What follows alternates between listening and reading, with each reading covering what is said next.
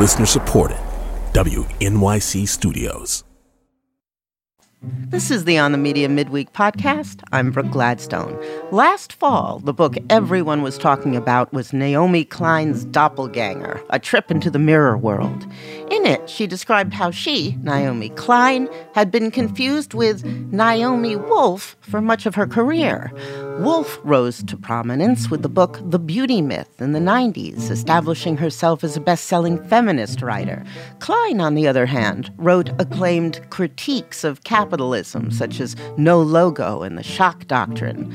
The confusion of the two writers, incessant on social media, escalated when Wolf became a peddler of COVID-19 conspiracies. But recently, in an amusing turnabout, Wolf discovered that a fellow anti-vaxxer was spreading a conspiracy theory about her. I am not a deep state operative. Naomi Wolf. But the fact that I have to say that to anyone is so regrettable and insulting and offensive and defamatory, and frankly exhausting, because I've done nothing for the last 2.5 years but get kicked out of my former life as a well-known feminist commentator on the left for telling the truth about women being injured by the mRNA vaccine. Meanwhile, Naomi Klein is so often mistaken for her conspiracist counterpart that in the interview she did just before ours last fall, the TV host called her by Wolf's name. It's so unrelenting that someone tweeted a rhyme that became something of a meme. If the Naomi be Klein, you're doing fine. If the Naomi be Wolf, oh, buddy, oof. When I spoke to her in September, Klein mused on why her doppelganger crossed over into the conspiracy realm. She had had this really humiliating experience with the publication of her 2019 book, Outrages. An interviewer confronted her with every writer's worst nightmare, which was that the book that she was there promoting had misunderstood some key historical facts, and it meant that a really big part of her thesis was wrong. This was unveiled live on the air. It was extremely humiliating. I should know because a lot of people thought it was me.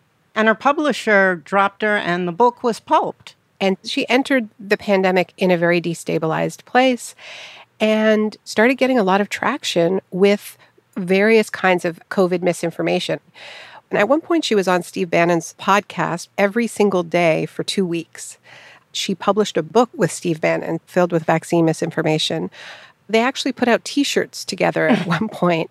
So it's not like she's an incidental, small, minor figure in this world. She's really become a star, getting everything she lost and more. But what Bannon gets from it is something more consequential. He hopes to get an election victory out of it. I think he was the key strategist behind the idea that Trump could attract disaffected Democratic voters who had really felt betrayed, particularly over the issue of free trade agreements, where they had voted for Democrats multiple times who promised that they were going to renegotiate these trade deals and not sign new ones, and then didn't do it. So he brought a segment of the Democratic base over to the MAGA right. He calls it MAGA Plus. The old Red Hat Brigade plus all that my doppelganger has come to represent in terms of disaffected white COVID moms who were angry about lockdowns and mask and vaccine mandates for their kids, mixing and matching it with transphobia, xenophobia. He's also really skilled at appropriating language. He's borrowed a lot from the left. He was building what I call the mirror world. Bannon makes the argument that because his listeners and he himself have been deplatformed on so many social media sites, they need to create their own parallel information ecosystem. So if you get kicked off Twitter, you have Getter. If you get kicked off YouTube, you have Rumble. If you can't do a GoFundMe, then you can go to GoSendGo. There's all of these direct mirrors. And then he says, we will never other you. That's what they do. Othering, of course, is a really key term in anti-fascist discourse because that's what fascists do. They create an in-group of belonging, and then they designate other people less than human. They are othered.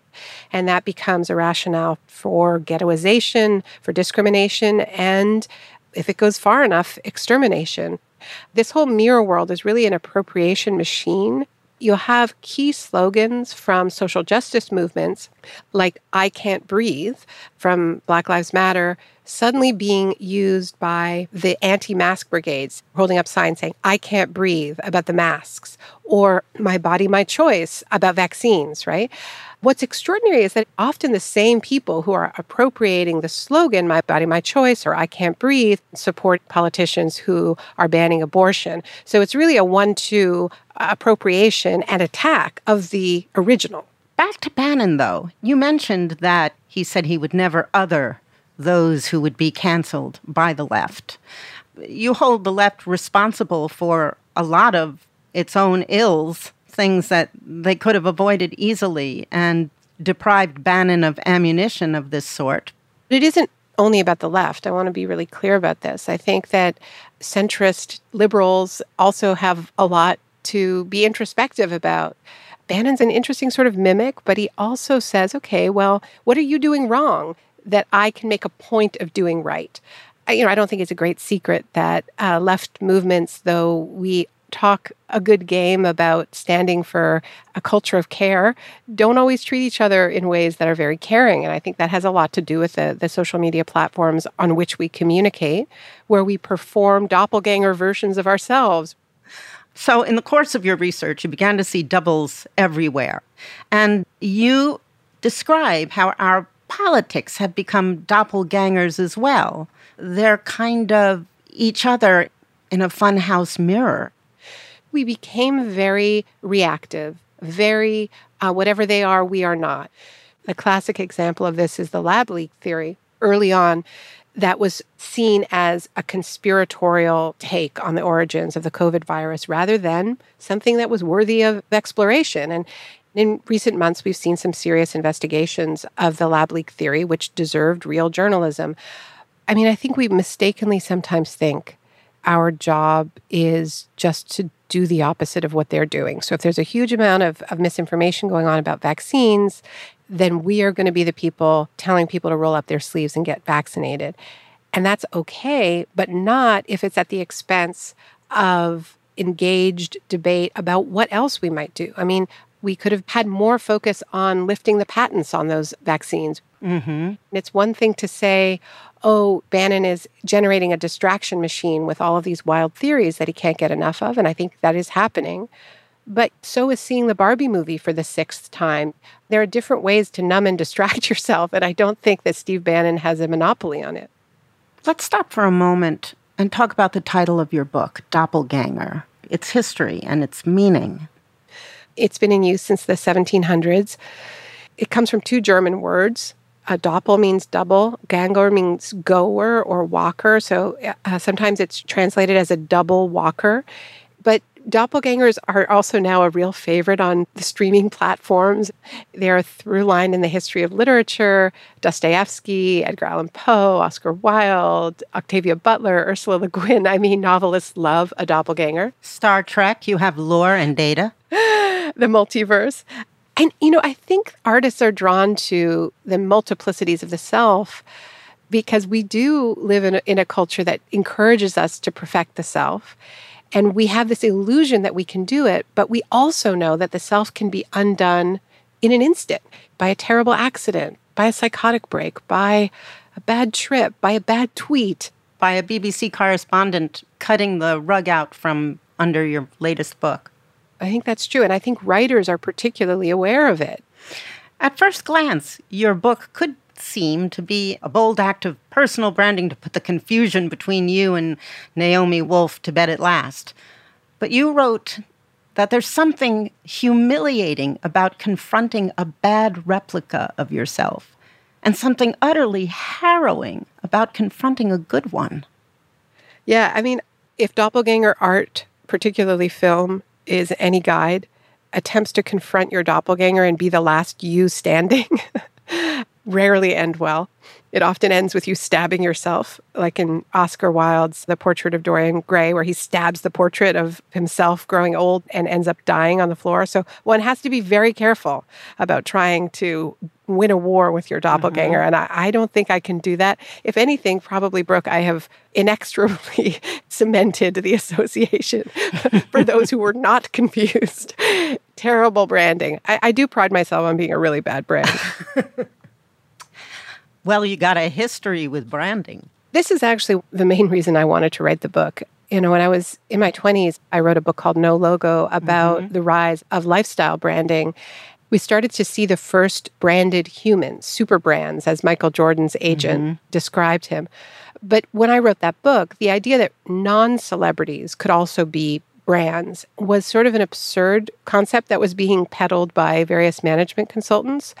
And the game changer, as we all now know, was social media, where suddenly it was very affordable to create a product version of us. Right? That's what we're doing when we log on to one of these new platforms, decide the perfect picture that we want, and we write our little sassy bio. And I think we've barely begun to grapple with what it means to perform a product version of oneself, because this thing I'm putting out here is a thing. A brand is not human. I think that partly accounts for the kind of public shaming that Woolf herself experienced and that so many other people have experienced, because if you perform as a thing, people might believe you and start throwing hard objects at you and think that you will not bleed. About the exercise of branding, you observed, and I really loved this, that for it to be effective, it has to be simple and static. But people change, which can be disastrous for a brand. And also, we're not just one thing. We contain multitudes. So you asked, what aren't we building when we're building our brands? I think that line is the most important line in the book to me.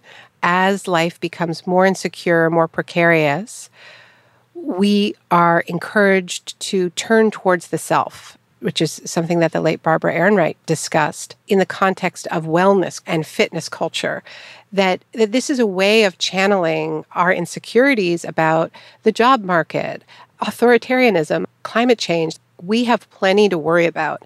And these are crises that we are only going to confront together. And that's why it matters that if the labor of the self, whether it's building the brand, perfecting the body, fortressing the family, we are only alive on this planet for a finite number of hours.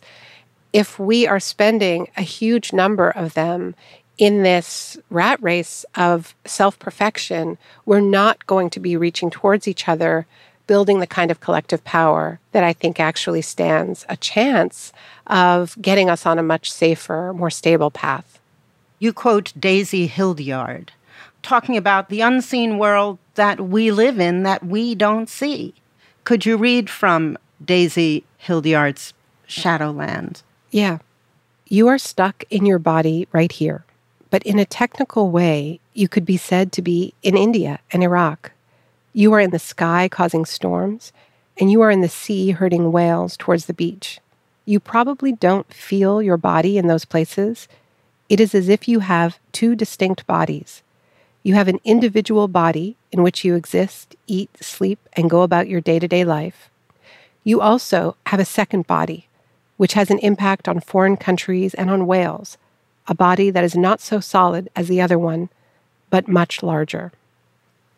So what she's saying is that we're implicated in these systems. We want to believe that it is just the bad them, but this is our world. This is our system. And if we are fortunate enough to be in wealthier parts of wealthier countries, fortunate enough during COVID to be part of the lockdown class, we knew our comforts were only because of other people's risks and, frankly, other people's exploitation. We were reminded many times that people who were described as essential workers were really, in many cases, sacrificial workers. I don't think it's a coincidence that it's that moment when conspiracy culture just goes supernova. I don't think it is just about the technology. I think it's about what we can't bear to look at. But part of the reason why we look away is because we are so conditioned to see ourselves first as individual consumers that we forget that we actually have the ability to join with other humans and build collective power. This is what we're not building when we're building our brands, that kind of collective power that would make it bearable to really look at our implication in these systems so that we can make our systems more just. So in literature and mythology, the protagonist often must confront their doppelganger or be replaced. But your journey doesn't end with a confrontation with Naomi Wolf. She wouldn't meet with you. Instead, you said you found it more useful to think of this whole experience as an exercise in unselfing. What does that mean? It allowed me to be more playful and experimental as a writer because I figured that if countless numbers of people thought I was someone else entirely, I didn't have much to lose. I may as well just try. Unselfing is a beautiful term from Iris Murdoch, the British philosopher and novelist, a state that she reaches for. It's not a state that you can be in all the time, nor should you be. It's the state that artists talk about when they're in a flow state, where they kind of forget themselves and they are all flow. Or Murdoch is talking about how one feels when one is awestruck by beauty, so transcended by it that we forget ourselves. We are unselfed. You also recommend unselfing to your readers as a way to break out of our doppelganger politics. But how does unselfing work for people who aren't following their doppelgangers down rabbit holes? I have a very specific niche version of this with my Naomi confusion. But I think we all create doubles of ourselves. We do it when we create our brands. We do it when we try to perfect our bodies. We do it when we try to perfect our kids and turn them into little mini-me's. And these are all examples of the self taking up too much space and kind of blotting out the sun. And I really do think it's getting in the way of our ability to reach towards each other and do the kind of work that is our only hope of meeting our unbearable moment in history when so much is unraveling. We really need to do it. Naomi, thank you so much. Thank you so much, Brooke. It was such a pleasure. Naomi Klein is the author of Doppelganger, A Trip into the Mirror World. Thanks for listening to the Midweek Podcast. On this week's show, we're asking some big questions about the relationship between AI and journalism. See you Friday. I'm Brooke Gladstone.